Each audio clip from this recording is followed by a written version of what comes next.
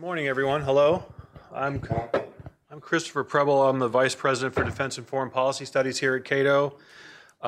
Thanks you all for being here. Thanks to our conference staff for their help in running these events. Thanks to those of you watching online at cato.org. Today we're going to talk about Libya. 3 years ago today, on March 19th, 2011, the United States and 19 allied states launched an air assault against the Libyan military. President Obama and other leaders argued that military action would protect Libyan civilians, aid the progress of democracy there and across the region, and buttress the credibility of the UN Security Council, which had passed a resolution demanding a ceasefire. By October 2011, rebels had killed Libya's longtime leader Muammar Gaddafi and overthrown his government. 3 years later, we've assembled here to ask the question, a set of questions really, whether the intervention worked. First of all, did it protect Libyans, or by prolonging the civil war and creating political chaos, heighten their suffering? Is Libya becoming a stable democracy, a failed state, or something else? Did the intervention help other revolutions in the region, heighten repression of them, or was it simply irrelevant? And lastly, how does the Libyan intervention inform current U.S. foreign policy?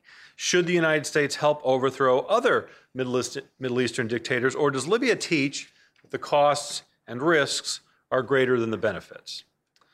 I think the panelists assembled here are uniquely qualified to help us sort through these questions. Let me introduce them in the order in which they will speak today. Our first speaker is Alan J. Kuperman. He is a Jennings Randolph Senior Fellow at the United States Institute of Peace. In his project there, entitled Humanitarian Blowback, Lessons for Future Intervention, he investigates the success and failures of humanitarian intervention, from which he will derive recommendations for future implementation of the responsibility to protect. The project draws on 15 years of experience, field interviews with rebels, government officials, and interveners in the deadly conflicts of Bosnia, Kosovo, Rwanda, Darfur, Liberia, and of course, Libya. And I'm told that this is a project that will ultimately result in a book. Alan raised a number of these questions relating to Libya in an important article in the Journal International Security last summer, entitled "The Model Humanitarian Intervention, Reassessing NATO's Libya Campaign." That article was also adapted for a chapter in a book on the responsibility to protect. A few other quick notes about Alan. He is Associate Professor of Public Affairs at the Lyndon Baines Johnson School of Public Affairs at University of Texas, Austin. He teaches courses in global policy and also a Pentagon-funded project on constitutional design and conflict management in Africa. He's also the coordinator, of the Nuclear Proliferation Prevention Project, NPPP.org. He also spent some time in Washington before his academic career. He worked for then U.S. Congressman Charles Schumer, House Speaker Thomas Foley, and he was Chief of Staff for Congressman James Scheuer. Dr. Kuperman holds an A.B. in Physical Sciences from Harvard, a Master's from SAIS, and a doctorate in political science from MIT. Our second speaker today is Chris Shivas. He's a senior political scientist at the RAND Corporation and adjunct professor at Johns Hopkins SAIS. His research interests include European and Eurasian security, NATO, military interventions, and nation building, all of which is obviously directly relevant today. He is the author of Toppling Gaddafi, Libya and Limits of Liberal Intervention, which is for sale outside, and a new study just released by RAND, co-authored with Jeffrey Martini, entitled Libya After Gaddafi, Lessons and Implications for the Future. Again, the paper is available on RAND's website. I just got it in my email yesterday. Dr. Shivas has served in the Office of Secretary of Defense for Policy. He worked on Eurasian security issues and NATO-Russian cooperation. He's held research positions at the French Institute for International Relations in Paris and the German Institute for International and Security Affairs in Berlin. And he taught graduate courses at Johns Hopkins, NYU, and Sciences Po in Paris. He received his PhD from Johns Hopkins SAIS. Our third and final speaker today is my colleague Ben Friedman, a research fellow in Defense and Homeland Security Studies here at Cato. His areas of expertise include counterterrorism, homeland security, and defense politics. He's the author of dozens of articles and op-eds, journal articles, and the co-editor of 2 books, including with me and Jim Harper, Terrorizing Ourselves, Why U.S. Counterterrorism Policy is Failing and How to Fix It, which was published in 2010. He's a graduate of Dartmouth College and a PhD candidate in political science and an affiliate of the Security Studies program at MIT. So with that, let me introduce Alan. Take it away.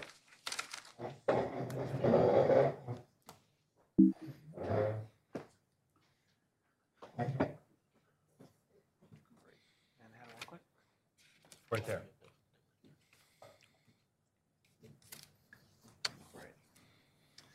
Well, thanks very much, Chris, for that kind introduction, and thanks to all of you for coming today. The topic today is, did the military intervention in Libya succeed? So what is success? I actually read Chris's book, and I'm not sure that it ever formally defined what success is, yet it concluded that the Libya intervention was a success, and so I assume he'll be telling us today what he meant precisely by that.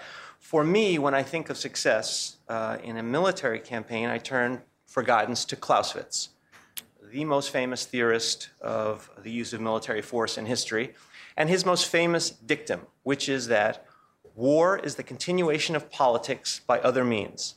Now, most people have heard that, maybe even can recite it, but not that many people think about what it actually means. And what it means is that when you conduct a war, success is determined not by the military achievements, but by the political achievements. That is success. So specifically in this use of force, in this military campaign against Libya, what was the political objective that would help us decide if there was success or not?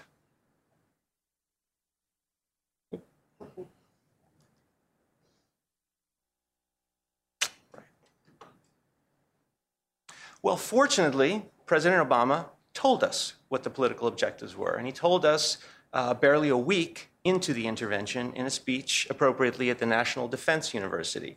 And what he said is that the political goals were 1, to protect civilians, 2, to stop the killing, 3, to facilitate a transition to a legitimate government that is responsive to the Libyan people, 4th, avert strains on the peaceful yet fragile transition in neighboring states, that is the nascent Arab Spring, and lastly, to prevent repressive leaders in other states from concluding that violence is the best strategy to cling to power. So success would be achieving these political objectives, or at least making progress towards these political objectives at a cost that is worthwhile. Okay? So that would be what success is. Now the question is, did we achieve success? And the way to assess that is to compare what actually happened with intervention to what would have happened without intervention. Then we can see what the net impact of intervention was. So first, well, what would have happened without intervention? It's impossible to know for sure. This is what we call a counterfactual, but there's good ways of assessing it. And what we have to do is look at what was happening immediately prior to intervention and what likely would have occurred without the intervention. So we have to go into the beginnings of this conflict and how it transpired prior to NATO intervention. So what was happening in Libya? One thing that was not happening in Libya is that there were no massacres of nonviolent civilian protesters. I'm sure you've all heard there were, but in fact there were not. And if you want documentation of that, just read my article published in International Security last year. So what was happening? Well, there was a violent uprising in Libya. It was violent from the very first day. It was in eastern Libya, a traditional opposition area to Gaddafi's rule. Gaddafi initially responded with non-lethal force, but very, very quickly, both sides escalated to lethal force within days. The rebels then made fairly rapid progress. So this was the uprising in the east in those middle days of February, and within about 2 weeks, the rebels had moved westward and conquered the eastern half, the coast of Libya. And then there had been uprisings afterwards in the west of Libya. And we can see that red area is the area that was, within 2 weeks, controlled by the rebels, basically half the country. But Gaddafi then regrouped very, very quickly, and within the next 2 weeks had pushed the rebels back almost to where they were. Now, how did he do this? Was he using indiscriminate force against the Libyan people? The answer is simply no. And the best evidence comes from the city that had the most intense fighting, which is Misrata, which you can see up there just east of Tripoli. According to Human Rights Watch, which is no defender of Gaddafi, Human Rights Watch says that in Misrata, what percentage of the casualties were women and children? 3%. 3%. Now, if Gaddafi had been targeting the people indiscriminately, the percentage of women and children that were casualties would have been over 50%. But instead, it's 3%, which shows that Gaddafi's forces were being extremely careful to target only militants, not the civilian population. As I said, Gaddafi's forces very, very quickly pushed back the rebels so that they were basically where they had started a month prior. And they were in abject retreat to the east. They had been basically defeated in the west, and they were on the verge of defeat in Misrata. And at this point, Gaddafi's son said, quote unquote, everything will be over in 48 hours. And I think that is about right. That is about right. Certainly, by the end of March, this war would have been over. How many people would have died? Well, at that point, there were about 1,000 dead, and that includes government forces, rebels, and civilians. So if the war had gone on for a few more days, maybe about another 100 would have died. Now, what about the supposed bloodbath that was going to happen without intervention? You probably have heard that there was going to be a bloodbath in Benghazi. Well, should we believe that there was going to be a bloodbath in Benghazi? People say, well, after the rebels conquered the town, and if Gaddafi had taken it back, he would have just slaughtered people. Well, the fact is, there were other towns that the rebels had conquered and that Gaddafi had taken back. Did he slaughter people there? No. So there were at least 4 cities that he had reconquered. Zawiya and Zuwara in the west of Libya, Ajdabia in the east of Libya, and Misrata in the center of Libya, which had basically 90% retaken. In none of those towns was there a bloodbath. So if he had taken one more city, would he have committed a bloodbath there? It's possible, but there is no reason to believe that that's true. So what would have happened overall without intervention? I conclude that the war would have ended in late March. It would have been a 6-week war. There would have been 1,100 deaths. That's without intervention. What about with intervention? Well, what happened with intervention is that the rebels, rather than fleeing eastward and taking refuge in Egypt, they stood their ground, NATO bombed Gaddafi's forces, and then the rebels moved back west. Then they got stalled, then there was a little fighting in the center of the country, then they regrouped, and eventually they marched all the way to Tripoli. In August, they took the capital, Tripoli. In October, they found Gaddafi and killed him. And the war ended. At least the major combat operations of the war ended. After 8 months. So this is the outcome without intervention. This is the outcome with intervention. Rather than lasting 6 weeks, the war lasted 36 weeks. Rather than having 1,100 dead, there were in the range of 8,000 to 11,000 dead. 8,000 is a US government estimate, 11,500 is a Libyan government estimate. What else happened? Were there other positive or negative consequences of the war? Well, there were a lot of negative consequences. So first of all, there was reprisal killing by the rebels. There was ethnic cleansing of ethnic Africans, about 30 to 40,000 of them. Had Gaddafi ever done that? No, Gaddafi had never done that in his country. Human Rights Watch says these activities by the rebels we were supporting constituted, quote unquote, crimes against humanity. What else happened in Libya? Well, we have pervasive insecurity now, large-scale killing, militia control of the country. The government's not in control. Benghazi is a disaster, including the tragic killing of Ambassador Chris Stevens. We have the flourishing of radical Islam. So Gaddafi was our ally against al-Qaeda types. In his absence, in his demise, in the wake of his demise, al-Qaeda types are flourishing in eastern Libya. We also have secessionism in eastern Libya. This is destroying the oil economy, so that today in Libya, they are producing 1/6 as much oil as they were when Gaddafi was in power. 1/6. The economy is devastated. The government is not functioning. First, they kidnapped the prime minister. Then the prime minister had to flee the country. Another seemingly obscure consequence is very, very important, is that this intervention in Libya caused the destruction of the best democracy in North Africa, okay? Mali. Mali was this one sterling example of democracy in North Africa. What happened? We overthrew Gaddafi. Some of his forces fled back to their home in Mali. They allied with al-Qaeda. They overthrew the government. And what we had, according to the US Senate, was the largest safe haven in the world for al-Qaeda established in North Mali. In addition, we had proliferation of weapons of mass destruction. Proliferation of weapons, including man-portable surface-to-air missiles, which can be used to bring down civilian aircraft and therefore, in a sense, are a weapon of mass destruction. Two more things.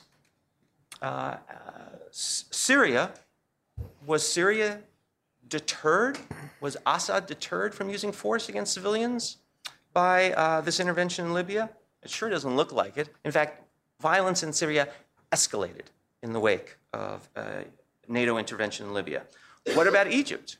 Well, there, the military came in and overthrew the nascent democratic flourishing of the Arab Spring. So, is this success?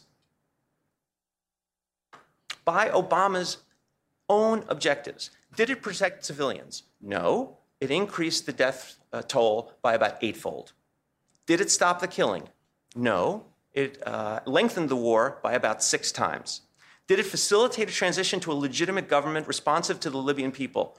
There's no legitimate government, and it's not responsive to the Libyan people. Did it avert strains on the peaceful yet fragile transitions in neighboring states? No. It, in fact, led to the demise of the best democracy in North Africa. Did it prevent repressive leaders concluding that violence is the best strategy to cling to power? No. Assad went ahead and did what he was going to do, and the rulers in the military in Egypt decided to overthrow the democratically elected government.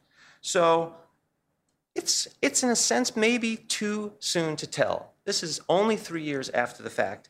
But as of now, Karl von Clausewitz would have to conclude that the NATO intervention in Libya was an abysmal failure. Thank you. Thank you. Chris? You're up. Yep. Thanks. Great. Thanks very much, Alan. I think you really laid down a lot of the main points that we need to be talking about here. I should say I'm delighted to be here at Cato because, well, for 2 reasons. One is that I knew this was going to be a lively debate, just cognizant of the differences that we have on this issue. And the other is that I don't know how many of you are aware, but this is my second book. And my first book was actually somewhat different in nature. It was a book about 20th century European neoliberalism. My first book looked at the thinking of a French economist named Jacques Rueff, who was actually a close friend of Hayek, whose auditorium we're sitting in here. And I think that in writing about Rueff, I learned a lot about Hayek, a lot about Milton Friedman, and a lot about a lot of other great 20th century neoliberals. I myself consider myself to be actually a classical liberal. I wrote the book about Rueff because I was interested in him. My favorite philosopher is probably John Stuart Mill. But this is the perspective that I've come at this study of military intervention in Libya from. I'm trying to think about how we can square the circle between protecting our freedoms, those that Hayek and others believed in abroad, and also being sure that in doing so, we don't undermine the freedoms that we appreciate and cherish here at home. And that was the framework in which I decided to write this book at the outset. I was very lucky in writing Toppling Gaddafi because I was working in the Pentagon at the time that the intervention took place. I wasn't actually working on Libya. I was working more broadly on NATO and its relationship with Russia. And I think that if I had been working on Libya, I probably would not have been allowed to write the book because I was privileged to a lot of information that other people were not able to see. But I was sitting right next to the people who were actually actively working on this. And I'll say that at the start, I was really quite skeptical about whether or not this was the right decision. When I heard that we had decided to go after Libya's air defense systems, the reports of the guided missiles slamming down on the integrated air defense system along the northern part of Libya's coast, I was a little bit worried because working in the Pentagon was very, very clear that the last thing that the United States needed was another war. We were so weighed down so heavily by Iraq and Afghanistan. There was a huge amount of resistance that I think was voiced most forcefully by the Secretary of Defense, Robert Gates, who, if you've read his book, and you didn't need to read his book to know that he had some pretty serious reservations about this operation. So I started off as a skeptic about whether or not it was a good idea. But in the course of researching it, talking to people, as I said, I was very lucky to have the opportunity to talk to a lot of high-level officials in the White House, at the State Department, and of course in the Defense Department. Also to talk to a lot of our allies about how they saw the operation and what they were trying to achieve. And then, of course, as I'm sure Alan has, go to Libya itself and talk to the Libyans about how they see it. I think this is something that over the course of time sort of changed my perspective to it. And I went from being a skeptic to being a moderate proponent of the wisdom of the intervention. I'm by no means someone who would argue that we did everything right. And I don't think anyone who is rational could argue that the outcome is what we might all have hoped for. But my argument, and this is, Alan has asked for a definition of what success is that things in Libya are generally better off than they would have been if we had not acted when we did. And we need to talk about that a little bit because I think Alan and I have some different ideas about what actually would have happened if the United States had not acted. But there's a bigger picture to it than just the question of whether or not things in Libya are better. There's also a question about whether or not it served our broader national interests, the broader interests of the United States, both in its relationship with our European allies, and also in its relationship with other parts of the world. And then finally, there's a question about whether or not the Libya intervention actually points towards, so I think as Chris was suggesting, whether or not there are lessons that we can learn from it when we go and confront this challenge of failed states and crises in the future and try and think about how we can use the awesome military power that our country has in ways that are both acceptable to our public and also financially and militarily feasible, because we know that the resources that we have for this kind of an intervention are declining. Public support is going down. But that doesn't change the fact that the international security environment is going to continue to demand some kind of international response to crises. So for me, the main challenge that we have as analysts of international affairs, and particularly of international security, is to try and figure out how we can square that circle between diminishing resources on the one hand and continued demand from failed and failing states on the other. Now, let me just tell you a little bit about what's in the book. I mean, the book goes through a lot of the sort of myths and controversies that came up at the time, and some of them some of the things that were out there in public I confirm. Others of them I disconfirm, and in many cases, what I think my book does is actually try to nuance to some degree the discussions that were out there. So if you take, for example, one of the big controversies at the time which revolved around the decision to intervene itself. There was a lot of speculation that the United States decided to intervene because there was some cabal of female hawks who were out there who had sort of got their claws into the president and convinced him that he absolutely needed to send in the U.S. military. I did a pretty far-ranging set of interviews for this, and that really is not an accurate description of how the decision-making at the highest levels of our government went down. It's not to say that there weren't women who obviously had an important role, and they are indeed the ones who were mentioned in the newspapers. But there were a lot of other factors that were involved as well. And one of the things that I think is most frequently forgotten, or that was left out of a lot of the discussions in the newspapers, is the fact that the president himself actually played a very significant role in this decision and was actually much more proactive in thinking about it than I think a lot of people recognized at the time. The second sort of big controversy that I talk about in Toppling Gaddafi is over whether or not to use NATO, our great transatlantic alliance, as a means of pursuing this intervention, because there were many countries, and in particular France, which, as you recall, was one of the countries that was pushing hardest for the intervention, that wanted this to take place in a coalition of the willing format, sort of like the Iraq War. The United States was adamantly opposed to this, and even as our warplanes were hitting targets in Libya during that first week of operations, there was a huge sort of debate going on in Brussels and also in our capitals over whether or not we ought to use NATO. So I talk about how that debate played out, who was in what camp and what their reasons were. And I think certainly in writing it myself, I gained some insights into the realities of how the NATO alliance actually works. The third controversy was over the approach that the United States took to the alliance that came to be called leading from behind. I'm sure all of you remember this article in the New Yorker that came out in which a senior U.S. official was cited as calling the approach that the United States had taken leading from behind. This was pretty roundly criticized and I think regretted deeply by many members of the administration.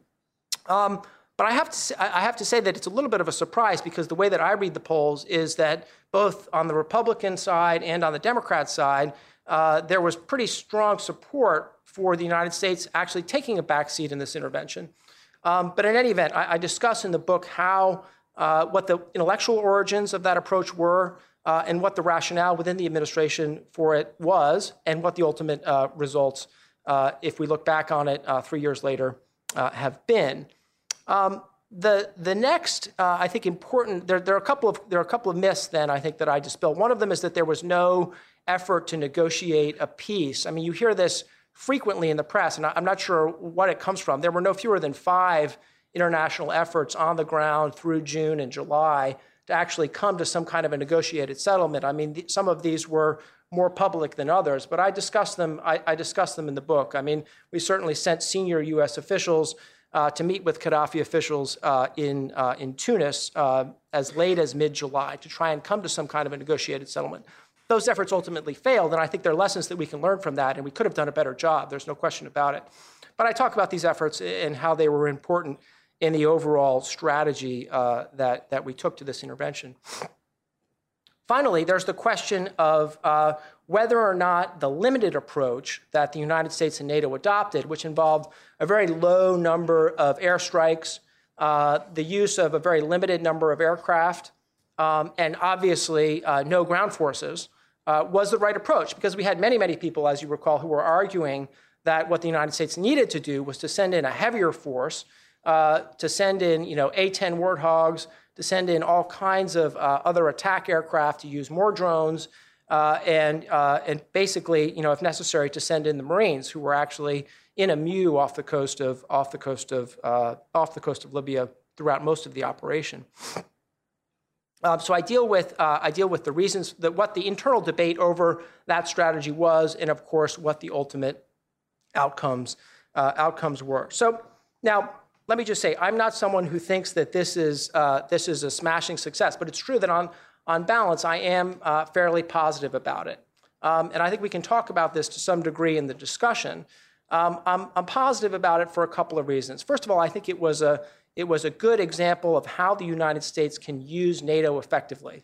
One of the consequences of this has been that our European allies, who for many, many years we've been trying to get to carry more of the water in our common defense, have re-examined the extent to which they rely on the United States for military support.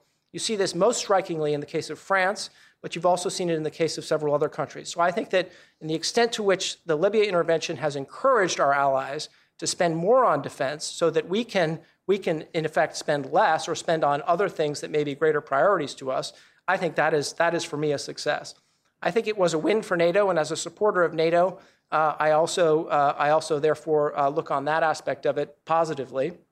I think that it showed a new kind of flexibility within the alliance. That is one that's going to be necessary if NATO, which is of course the transatlantic link, one of the key parts of the transatlantic link that binds the United States and the European democracies together, as important. I think that that if NATO is going to succeed in the future, it needs to continue to be flexible, and I think that NATO showed flexibility in this case. I think we can discuss in greater detail the bigger picture of whether or not it was a success when you look at what would have happened in Libya. And I'll just say that the fairly intricate and articulate argument that Alan just gave is good. I mean, it's detailed. We could go into the details in discussion, but I mean, my basic view is that if we had not acted in Libya, Libya would not look like Libya in 2010. It would look a lot like Syria. And I think that Syria basically demonstrates that that's the case. We have two cases. One case where there was a revolt against a totalitarian dictatorship in which the United States took action, and the outcome is far from perfect, and this is Libya.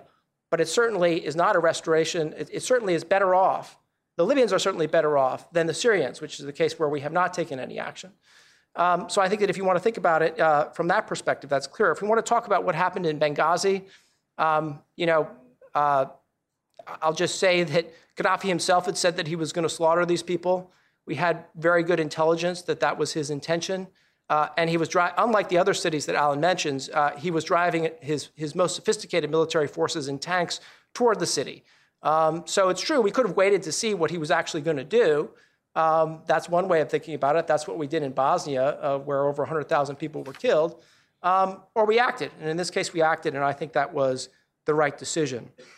The question of whether or not there would have been more regional stability. I was actually just in Mali myself, and I'll tell you, the Malians do not blame the NATO intervention in Libya for their problems. I mean, the Tuareg issue in northern Mali is something that goes back many decades, back to the 1960s. There have been multiple revolts of the Tuaregs, most recently in 2007, 2008. So while I think that to a certain degree, the war that took place in Libya contributed to the collapse of Mali and to the broader regional instability that unquestionably exists today, to pin that on NATO, I think is really a stretch of the imagination. But most of all, I think, the United States and its allies achieved our broader political objectives here, which was to show support for the democratic movements that were rising up across the Middle East. I mean, as many of these movements, as we know, have not turned out to be as democratic as we initially thought. That's true, and I think that's something that we should probably talk about. But the reality is we tend to forget that Gaddafi was really one of the world's most brutal dictators. And I don't think that's something that we can simply just cast aside. There was a revolt against one of the most repressive regimes on earth here. The United States helped its allies to help rebels to overthrow that regime. And that's something that I think we have to acknowledge. And ultimately, despite the fact that the situation in Libya today is not a great, shining democracy, I still think that's something that indicates that this was, after all, even 3 years later, and despite its problems, a success. So thanks. Thank you, Chris.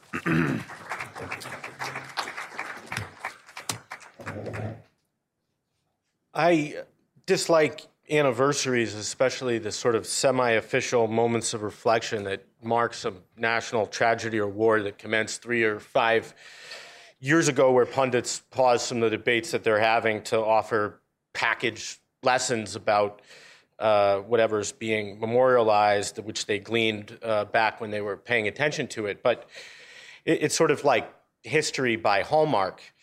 But I do appreciate the opportunity that these occasions give us to republish old writing under new headings and more seriously to evaluate old policy choices, especially wars like the one in Libya, where the heads of the intervening states all sort of declared victory on page 1 and in the evening news, and then things unravel on page 12 and on Al Jazeera Arabic. That's why we put together this event, and why I'm grateful to you all for listening, and to both Chris's and Alan for being here.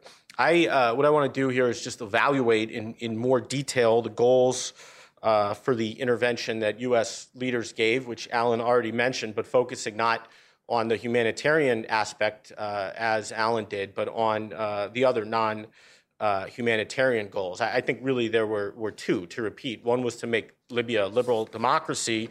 The other one was the argument that giving support to the Libyan rebels would deter other rulers in the region from cracking down on protest or revolutionary movements there. So I want to evaluate those arguments. But before I dive into that, I want to make a point about political rhetoric. Democracy, I think we forget sometimes, requires salesmanship. And that's especially true when we're talking about U.S. foreign policy. As a rich, technologically adept country surrounded by docile neighbors and water, that is an incredibly safe state by historical standards. Our wars are usually remotely linked only in a sort of esoteric way to our actual security and domestic well-being. We only fight wars of choice in the United States. So the leaders advocating them labor to convince us that they're wise, and the actual reason that a U.S. leader wants a war rarely exhausts the reasons that he or she gives in public in advocating for it. In the case of Libya, the admittedly limited historical record suggests that the winning argument, at least in the United States, that got President Obama to support the war was the humanitarian argument. And the other arguments, the ones I'm focusing on, were at best secondary, maybe just PR. But whether or not those offering those arguments actually found them persuasive, certainly some people listening did. So I think we as analysts need to take them seriously. And I should say that while I'm focusing here on what U.S. leaders said, you can find similar quotes from British and French leaders, and probably from the heads of most of the 19 states that ultimately contributed to the war effort, though probably not Qattar's. Before I get into that, the one point on the humanitarian side of things that Alan Cooperman didn't make, which came up in Chris's remarks. I don't think we ought to put a lot of stock in what Gaddafi said in his rather crazed and incredibly long-winded ramblings. That said, if you look at least at the translation, I don't speak Arabic, but if you look at the translations of the speeches he gave when he said he was going to slaughter rats and so forth in Benghazi or wherever, he was, I think, talking about rebels, people who took up arms. And if there's a quote that he gave that contradicts that evaluation, it may exist. It might have been recorded by the U.S. government, but I haven't seen it. So anyway, one goal was to make Libya a democracy. Then Secretary of State Hillary Clinton, who was a key supporter of war as ever, made this point about democracy repeatedly. President Obama said on March 28th, 2011, quote, "We must stand alongside those who believe in the same core principles that have guided us through many storms. Our opposition to violence directed at one's own people, our support for a set of universal rights, including the freedom for people to express themselves and choose their leaders, our support for governments that are ultimately responsive to the aspirations of the people," unquote. A couple notable things about that remark. First, the president's presenting a false dichotomy where we either fight a war for people who aspire to freedom, a proposition that requires a lot of war, or we ignore those people entirely. Second, the president is talking not just about democracy, meaning electing leaders, but about liberalism, which is a broader set of values involving individual rights and norms of cooperation. And I think that's sensible to the extent that democracy without liberalism isn't worth much, but it's also overly ambitious. Now, we could argue about whether the fact that Libya has elected a parliament that has no power makes it a democratic state, but I think what's more important is that it remains illiberal, as we heard. To add to what Alan said, a UN report from last fall says that something like 8,000 people remain under arbitrary detention. Reports of torture are widespread. Political assassinations, as the New York Times recently reported, remain rampant, especially in the East. And there, even the moderate non-Islamist militias are supporting what they call federalism and what seems to be shading towards outright separatism. So it's not a civil war, and that's good news. It's not a war of all against all, but it's not close to being a liberal state. And while those particular troubles in Libya shouldn't be seen as an inevitable result of Gaddafi's fall, the general story shouldn't surprise anyone. Countries historically become liberal democracies. There's all sorts of scholarship about this after they've developed a functional state that enforces laws and they agree on nationhood within the borders and agree to live by some governing rules. And as Dirk van der Wal, who's a leading expert on Libya, argued long ago, oil wealth let Libya grow into a state that spends money rather than extracting it from the private economy via taxes. That retarded the private sector by encouraging rent-seeking, where people, instead of innovating, try to get a handout. And it retarded the public sector because rather than build an administration to tax wealth and legitimize its collection via a social contract, which is the path most Western democracies took to becoming the liberal states they are, Libya's rulers could simply tap oil revenue to buy off elites and fund the military. So the basis for state unity in Libya is weak, making cohesion, let alone liberal democracy, I think, a long shot, at least for a considerable while. The second major justification for U.S. and allied intervention, to repeat, was that by fighting in Libya, we would show other Middle Eastern despots that the international community wouldn't allow them to repress protest movements or armed results. So we'd facilitate this revolutionary Arab Spring. And here's Obama on May 19th, 2011, quote, "Had we not acted along with our NATO allies and regional coalition partners, thousands would have been killed. The message would have been clear: keep power by killing as many people as it takes," unquote. And here's then Senator, now Secretary of State John Kerry on March 26th of that year, quote, "By responding and giving the popular uprising a chance to take power, the U.S. and other allies sent a message of solidarity with the aspirations of people everywhere that will be remembered for generations. Rather than be forced to debate who lost Libya, the free world is poised to say, remember Tripoli every time demagogues question our motives." And this is a credibility argument, a reverse domino theory where our reputation or the international community's reputation for resolve, instead of stopping communism spreads as Vietnam was supposed to, unleashes revolutions that we hope will be liberal. Because credibility arguments attach peripheral concerns to more important ones, they're always used to justify wars where our interests are few. Besides Vietnam, examples include the Balkan Wars, the 90s, where some advocates said we had to bomb to protect NATO's reputation for resolve. And more recently, examples include Iraq and Afghanistan, where someone was always saying we couldn't leave because that would embolden enemies elsewhere. These sorts of credibility or domino arguments have two fatal flaws, I think. First, there's little evidence that the reputation of outside states for carrying out threats much matters to other leaders, especially those that are struggling to stay in power. Political scientists are nearly unanimous in finding that the believability of state threats to go to war hardly depends on the outcome of their threats in other times and places. When leaders, on the other side of this, when leaders are considering whether or not they should do something, despite some outside states' threats saying don't do it, they focus mostly on the balance of power with that state and on its interests there, rather than looking at its history of carrying out past threats. Iran's leaders, for example, are unlikely to think that the UN's enforcement of a no-fly zone in Libya says much about the UN's willingness to prevent them from killing protesters, just as Soviet leaders didn't measure American commitment to defend Germany by the war we fought in Vietnam. Second reason credibility arguments fail. Even if credibility travels in this way, as the administration claims, it might backfire. We might give false hope, encouraging rebellions that we aren't prepared to defend, as we arguably did after the first Gulf War, and we encouraged an uprising and then watched it get crushed.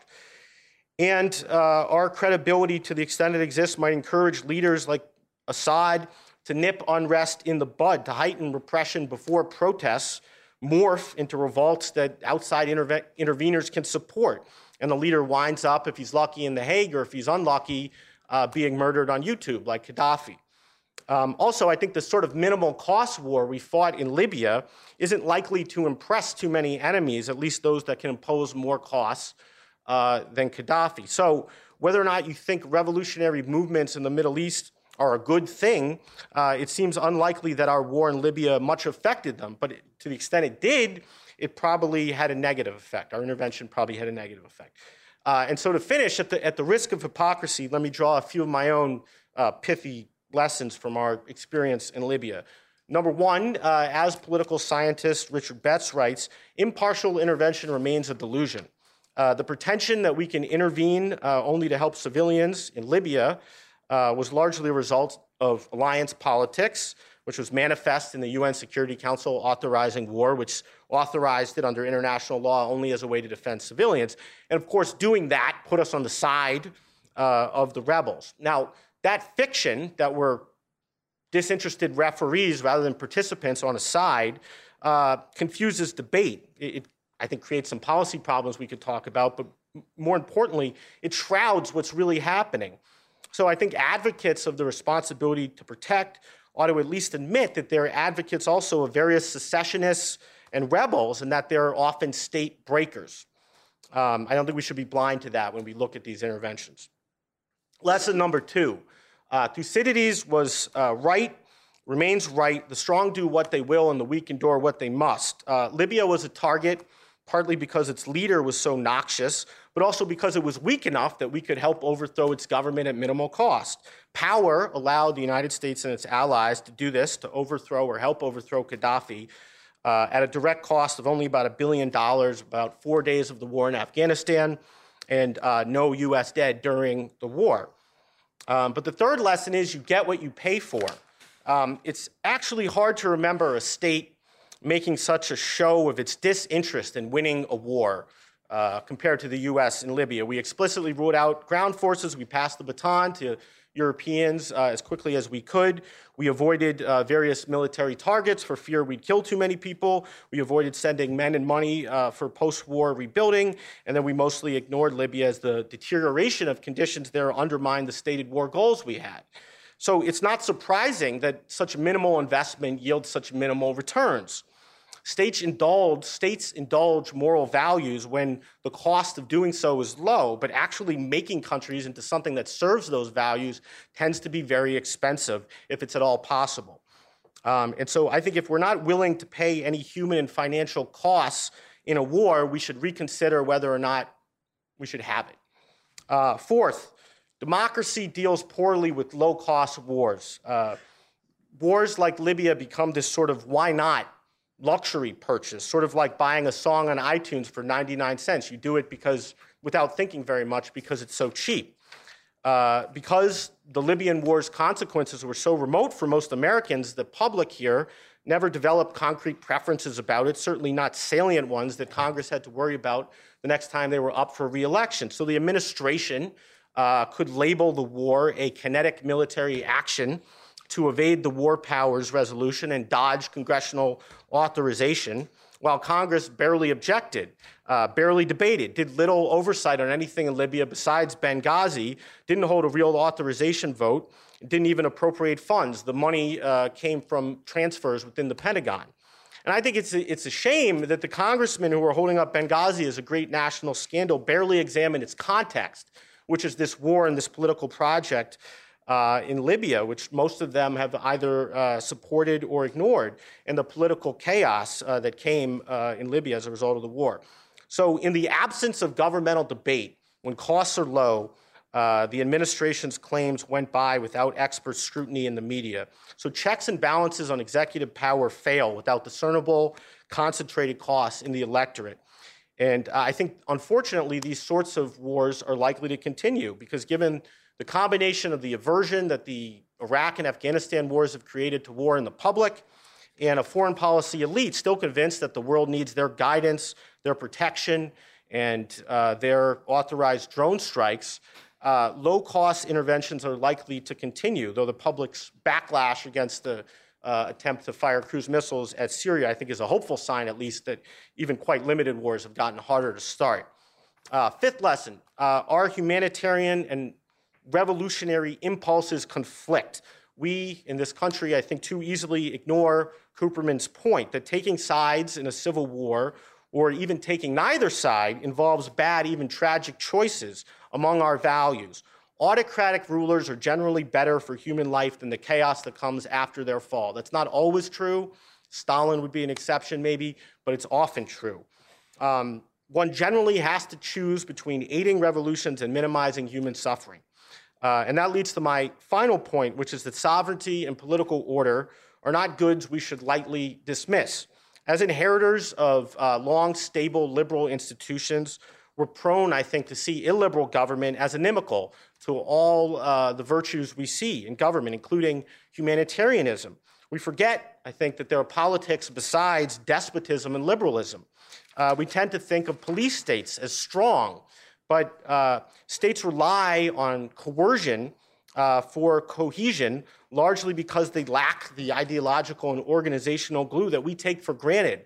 And it's those sorts of states, those coercive police states, that are prone to collapse when their leaders fall. So those misperceptions, I think, contribute to our habit of waving aside sovereignty to overthrow odious governments under an assumption that things can hardly be worse, even though the vast majority of human history is shades of anarchy, which is indeed far worse by most measures of well-being that we have. Thanks.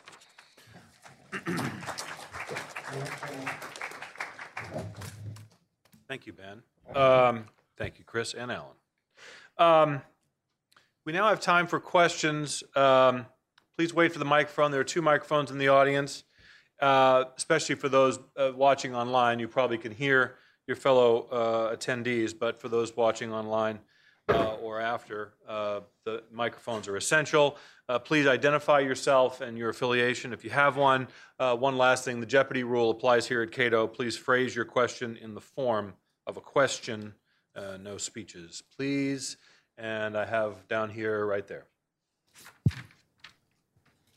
Good afternoon. My question to Mr. Friedman is, what is your conclusion about the near future with the conditions of different potential wars that are in various areas that we're familiar with because of the confusion in the way the statements that we're trying to make? And I think it's very difficult for any president now or future to make a statement or to give the impression that we're together about whether or not we should attack a country unless they attack us first.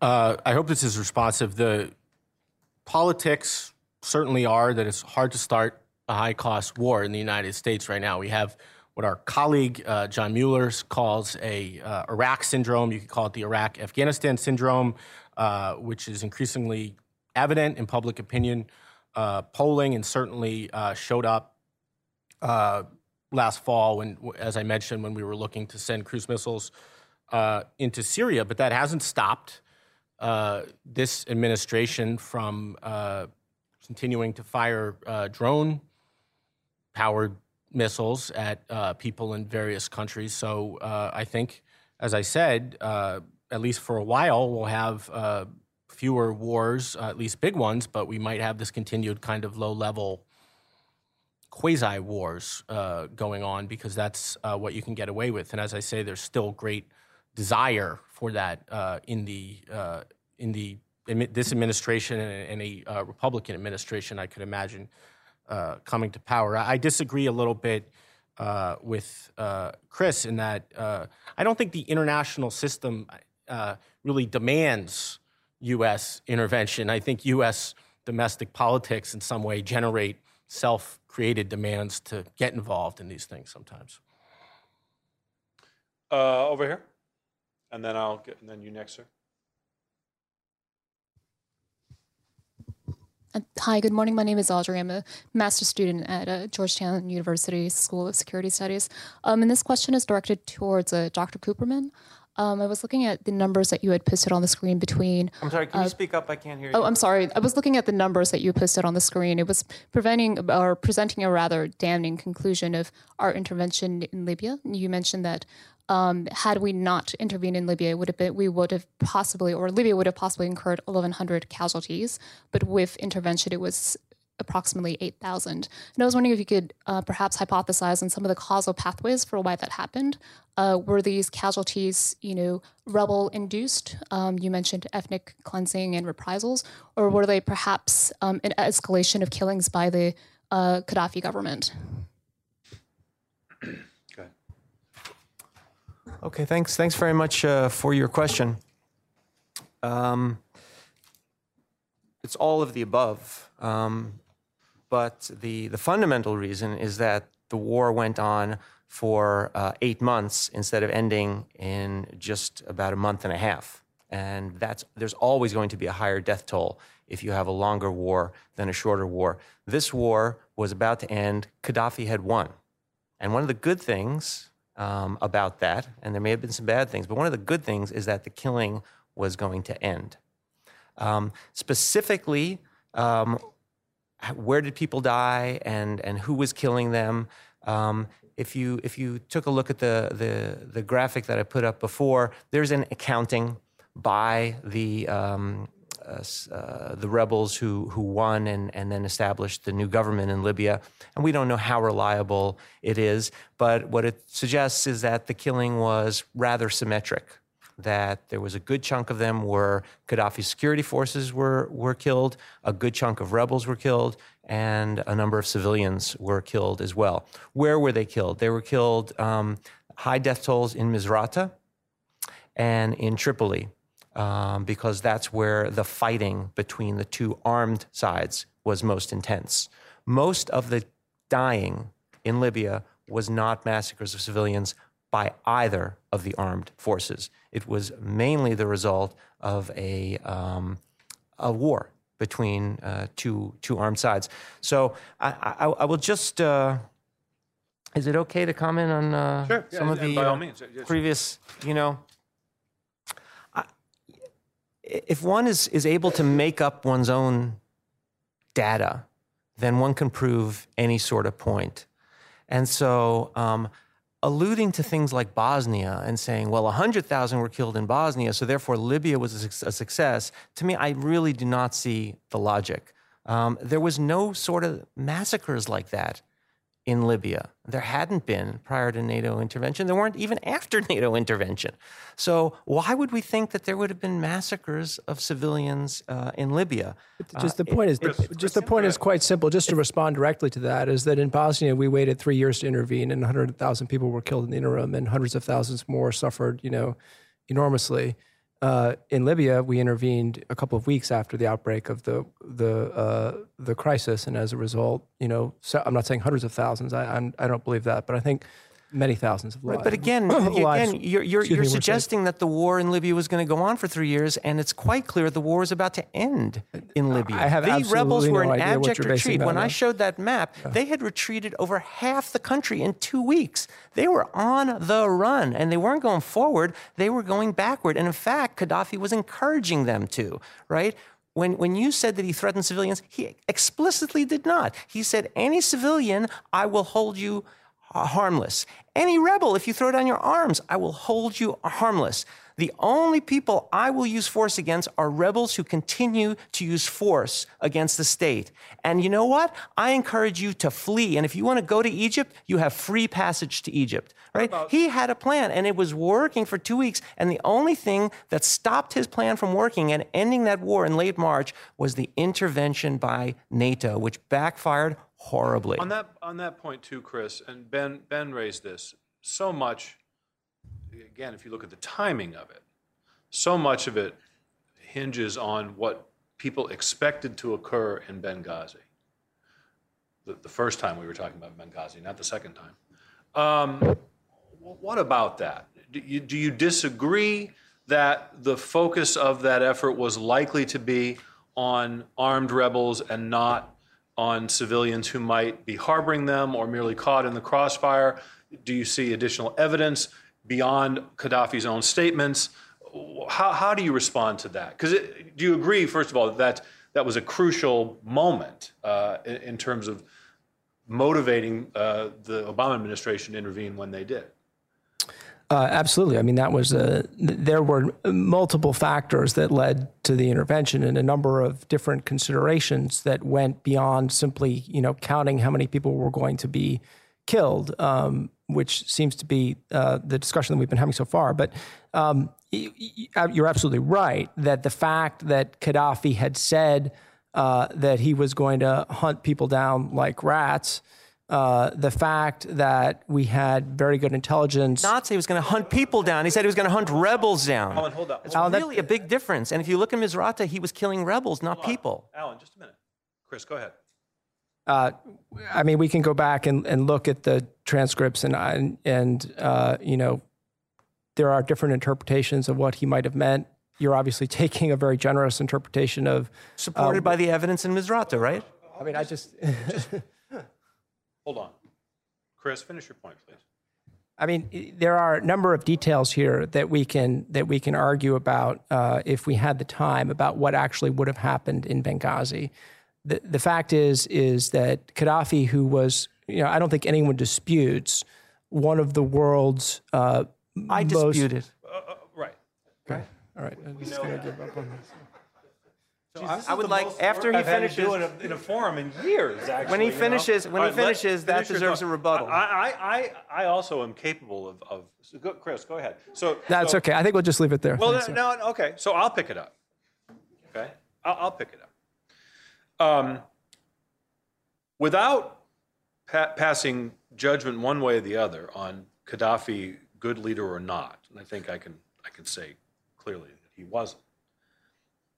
But Alan presented evidence of what actually occurred in the major rebel-held cities up to Benghazi, prior to Benghazi.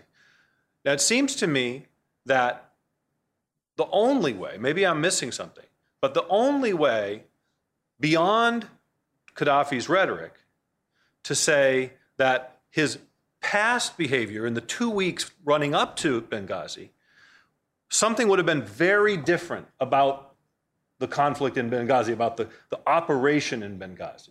Is that what you're saying? Because the evidence prior to Benghazi is not of massive civilian casualties caused by indiscriminate violence waged by the Libyan military. His forces were not in Benghazi. I mean, as Alan just showed, they had been pushed very far back. So I don't understand how. I mean, he had no capability to do anything. But in other rebel-held towns that he retook, that Libyan military forces retook, there had not been massive civilian casualties. I think that's fine. But I mean, the fact is that he didn't retake them militarily.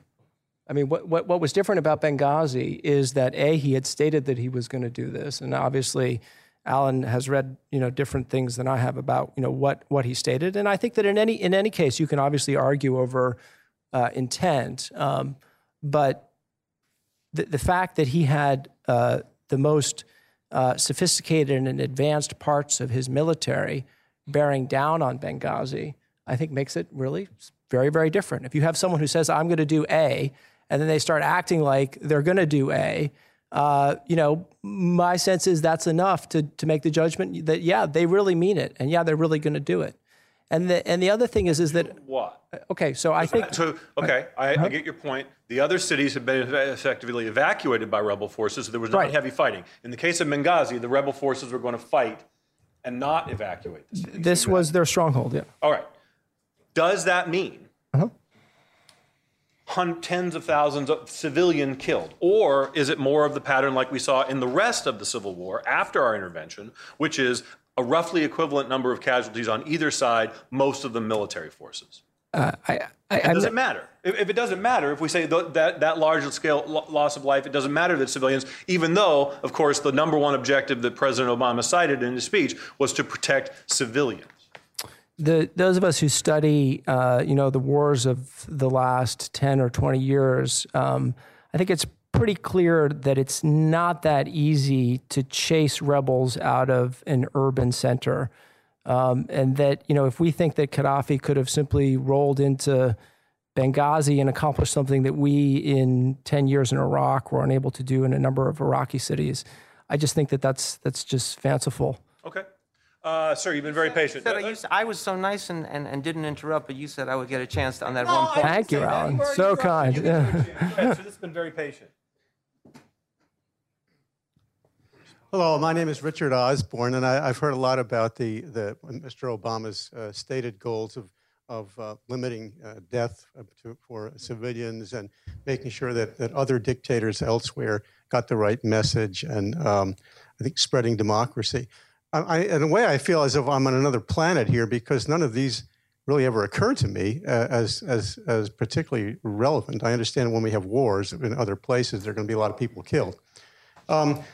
What's the United States' national interest in this? I mean, did we feel that, for instance, that Gaddafi had instigated the Lockerbie bombing, and therefore he was a threat to us in the future? Do we feel that he was going to go back to trying to buy nuclear weapons, which apparently at one time he had planned to do before George W. Bush invaded Iraq?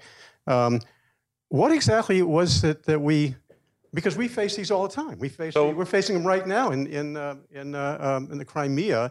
Right. What is our national security? What's the standard? What is the national security interest here? And is the humanitarian argument in itself a national security interest, and therefore do we make the case for intervention on those grounds in addition to the proximate security challenges, of which we think there were not many?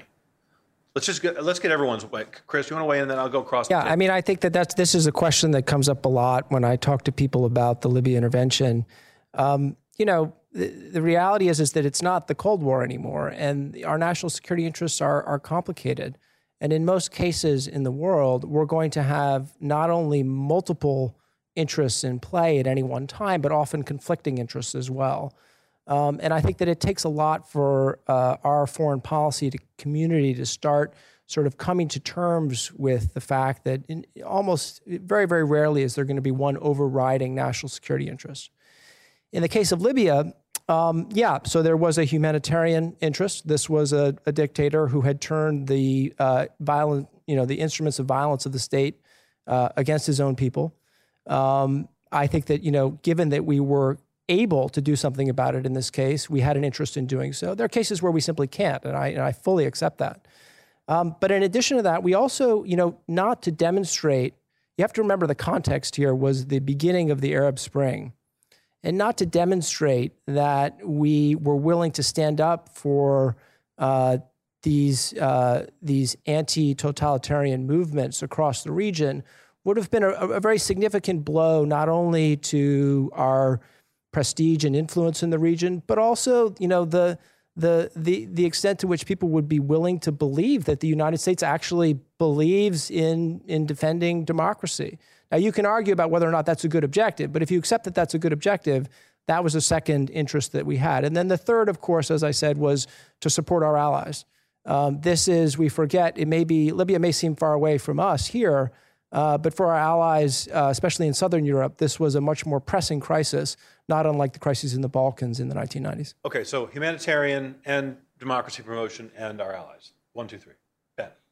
Well, I think we ought to have allies for war, not war for allies. And if it was a pressing problem for the Europeans, then by all means, they ought to handle it. The president said at one point when he gave a speech on the eve of war, saying, well, there are these moral reasons to do this, but there are also national interests. And he talked about refugee flows, which I think actually argues the other way, because refugee flows are a way to escape the humanitarian disaster that we were supposed to be having a war to stop.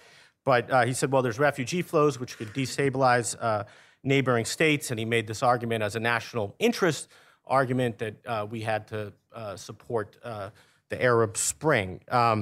So I think it's for the reasons I gave, highly doubtful that that was a real national security interest. And I also think we ought to be realistic and say, look, it's not that we have national security interests or we don't. We have really remote ones, like it would be somewhat better if this situation went this way as opposed to that way.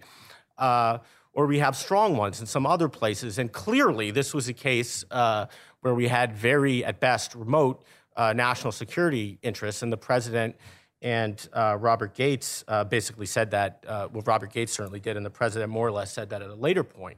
But the point is, in a world where we face very few adversaries, very few enemies with the capability to stop us, and we receive countless invitations to defend countries from their own enemies, we're going to have lots of opportunities, many of which we'll probably take to do these things, to do things where we have no national interest. That's the situation as a unipolar power, and I think we ought to be thinking about ways where we can restrain ourselves. There are things we could do.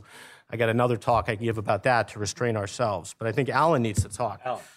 Okay, so as my colleagues have said, there are two types of interests. There's traditional national interests, which is security and prosperity, and then there are these other interests, which I think do include, for example, preventing genocide.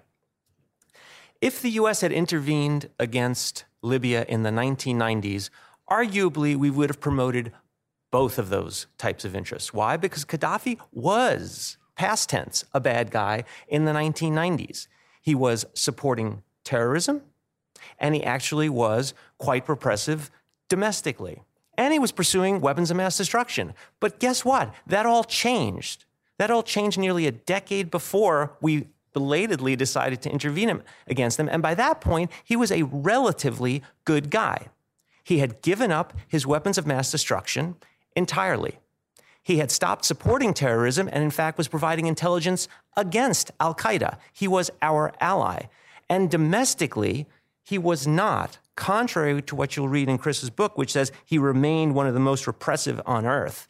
That is simply not true. Read the Human Rights Watch report from 2010.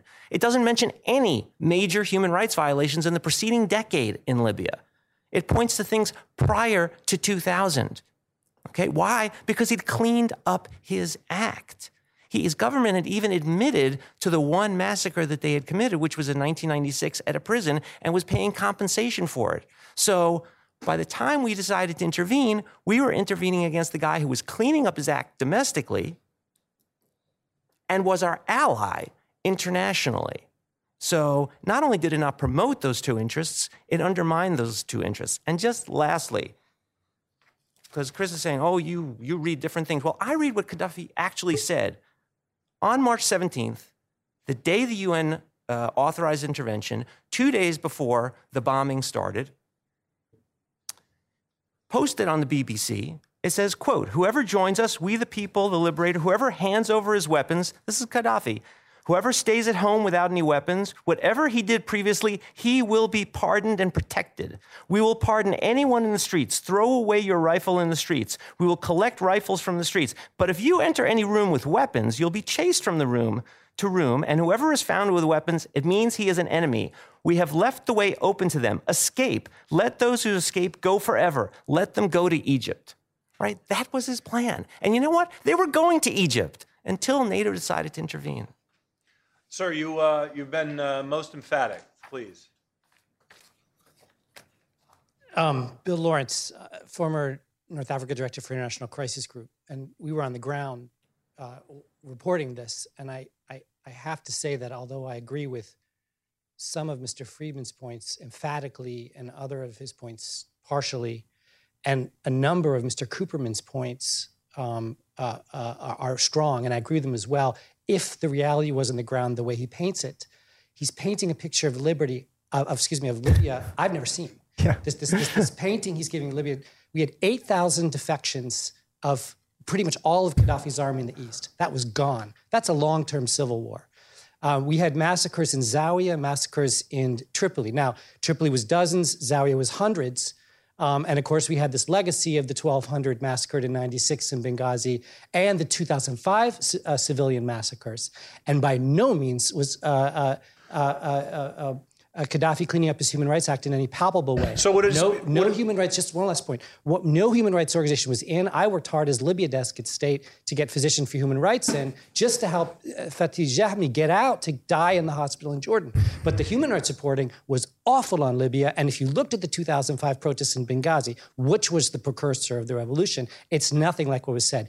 Gaddafi's crack forces were loyal to him, but the vast majority of his forces weren't fighting, and he was hiring mercenaries as far away as Mauritania and Polisario because he couldn't even get bodies to. So what we're talking about is a wrong description of the way the war was going, a wrong description of how Gaddafi was doing, and I had way too much faith in his words. Oh my God, all of Gaddafi, all of Libya was mocking them openly in the streets. So although I agree with a lot of these theoretical points, I like sort of the questions that are being asked.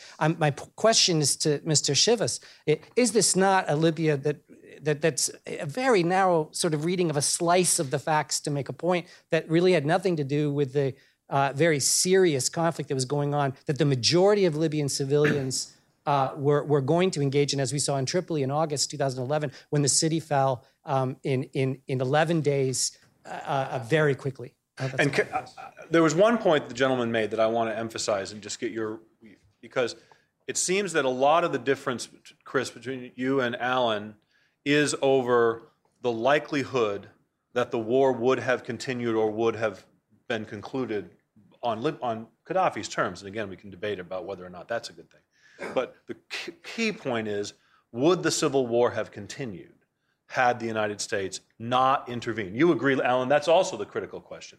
Chris, so can you answer that question as well? Yeah, Bill, I'm really glad that you brought some facts into our discussion here, because it's not helpful to argue over facts. I mean, but the facts that I have are the ones that you were just eloquently putting before us. I mean, I think there are four things, it seems to me, through this discussion that Alan and I disagree about. The first is how you define success. My definition of success certainly would have to do with what would have happened in Libya had we not intervened. I definitely agree about that. But for me, it's not just a question of counting how many people would have died. There's a larger set of political factors here that also really matter, and I've noted those. I mean, Alan did say that Clausewitz was his guide and talk about and that politics ought to be the measure of success, but he hasn't actually talked much about politics. What he's talked about is how many people he thinks, according to his assessment, would have died. So that's our first difference. How do you measure success? I measure it in a broader way, I think, than Alan does. Second of all, the questions of what actually would have happened in Benghazi. I mean, this is really, this is an argument that we can have back and forth. I'll just repeat again that, Gaddafi had stated his intent. He was acting upon it. And from what we know about modern warfare, the idea that he was simply going to, drive his tanks in there and take care of a couple rebels is just fanciful. That's not how modern urban warfare works. The bigger question, which you're raising correctly, is, what would have happened even if he had succeeded in that?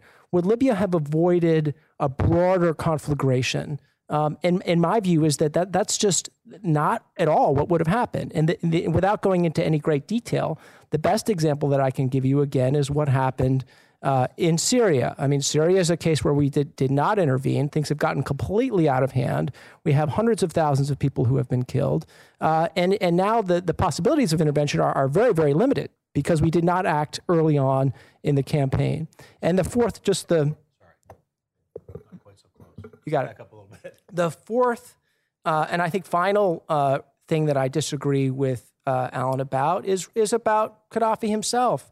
Whether or not this was a good guy, someone who was ranked by most human rights organizations as being on par with Lukashenko. Someone who, as Bill just pointed out, the vast majority of his population wanted to revolt against him. And whether or not we could take someone like that by his word, which changed from day to day, was fairly crazed. Anyone who knows about, the lifestyle that Gaddafi was leading knows that. I just simply think that, it's impossible to avoid the fact that this was one of the world's most totalitarian regimes that had turned the instruments of violence against its own people. And that's something that, no matter how much we may want to say, well, we don't care about that. I think it's very hard to call yourself a liberal or a neoliberal and genuinely not care about that. But let me pick up on one point. It was not just about the scale of the violence and what was likely to occur, and again, we're in the realm of kind of speculation there. But it's also the fact that 3 years after the war, there is not a liberal democracy in Libya. There is not a democracy in Libya. There is not a functioning state in Libya. So if you say that one of your key criteria, Chris, is going back to Alan's original point, that you judge the success or failure of military intervention by the political consequences that result, surely you're not saying that Libya today is better than it was 3 years ago?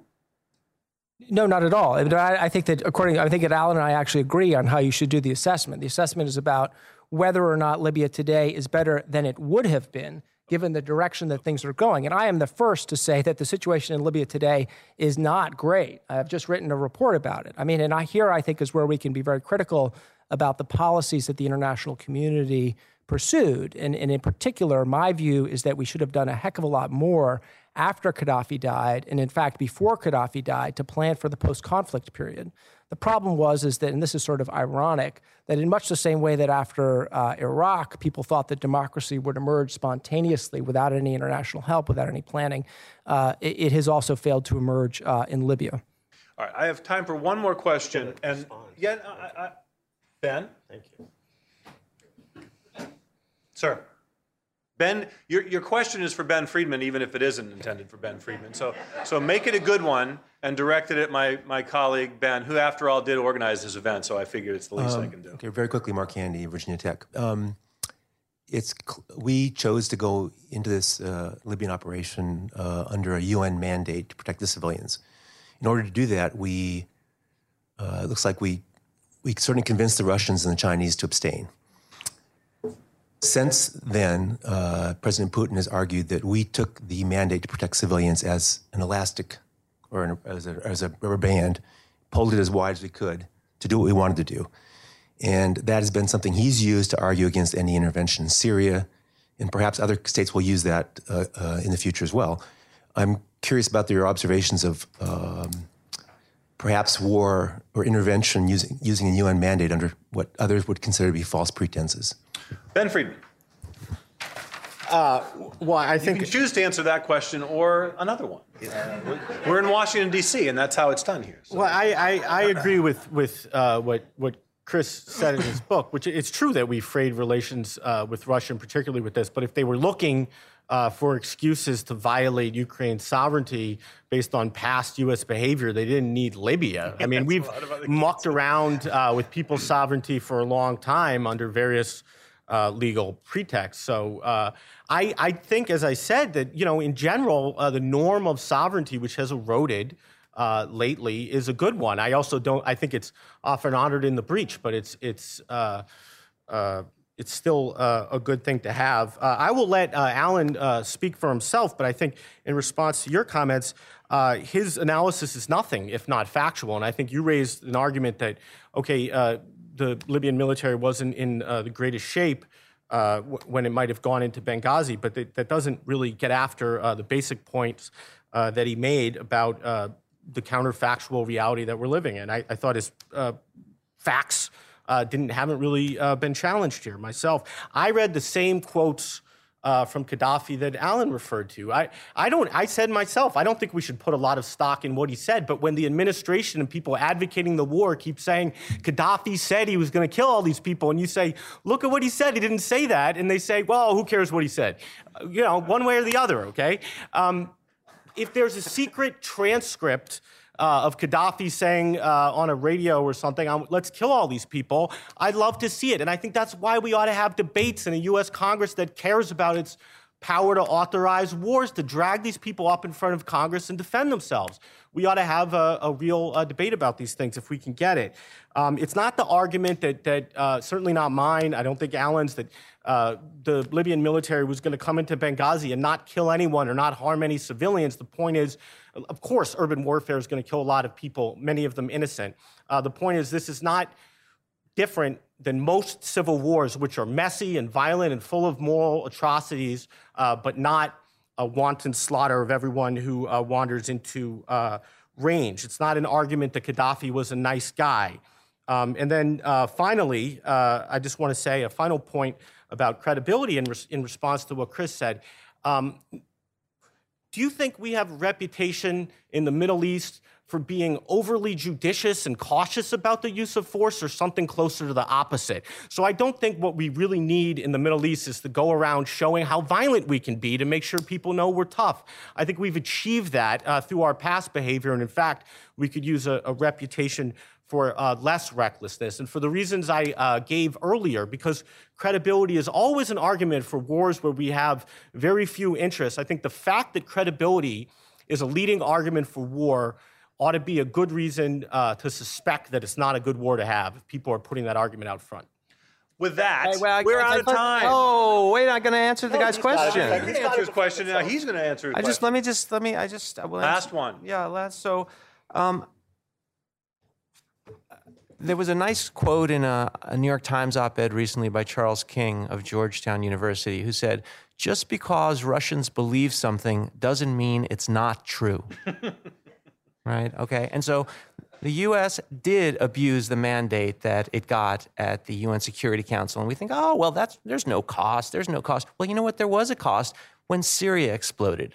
We went back to the UN and we said, let's do something about Syria, which was the real kind of conflict that Chris Shivas says he's concerned about. They were targeting civilians in Syria, unlike in Libya. And we said to the Russians, let's do something. And they said, screw you, right? You lied to us about Libya and you abused the mandate, so you're getting no mandate in Syria. There were real human consequences to that action.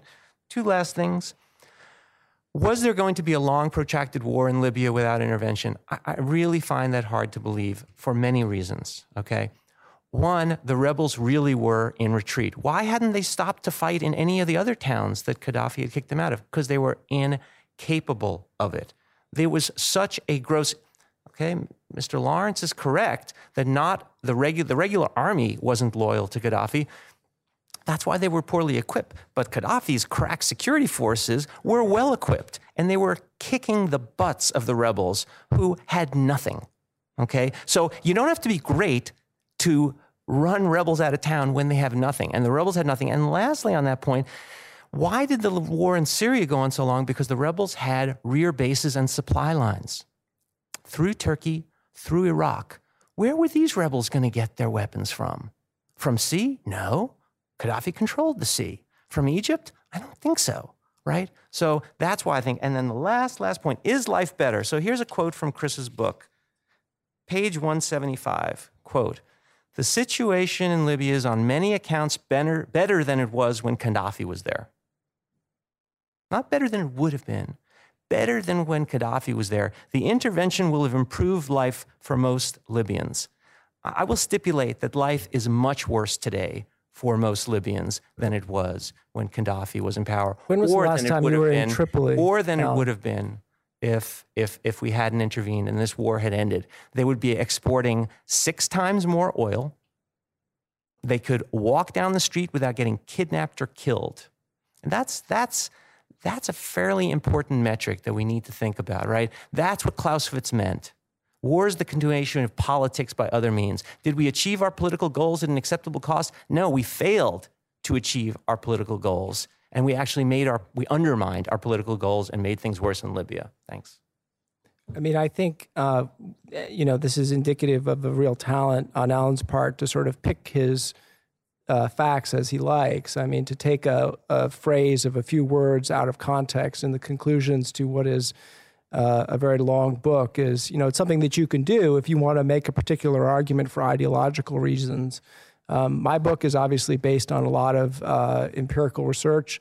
I really hope you'll take a look at it. It'll help you to see these things. It's extensively footnoted, very extensively, in part because it had to go through a very thorough, not only quality assurance review, but also a DoD security review to ensure that there was no classified information in there. So anyway, obviously there's a lot to talk about. Hopefully all of you will talk about it. This is the good news. We'll pick up a copy of the book. At the Cato Institute, we, you hear libertarians say we don't believe in a free lunch. That's not true. When you come to our event and you sit and you listen to these 3 Very knowledgeable people. Please join me in a round of applause for Chris, Alan, and Ben.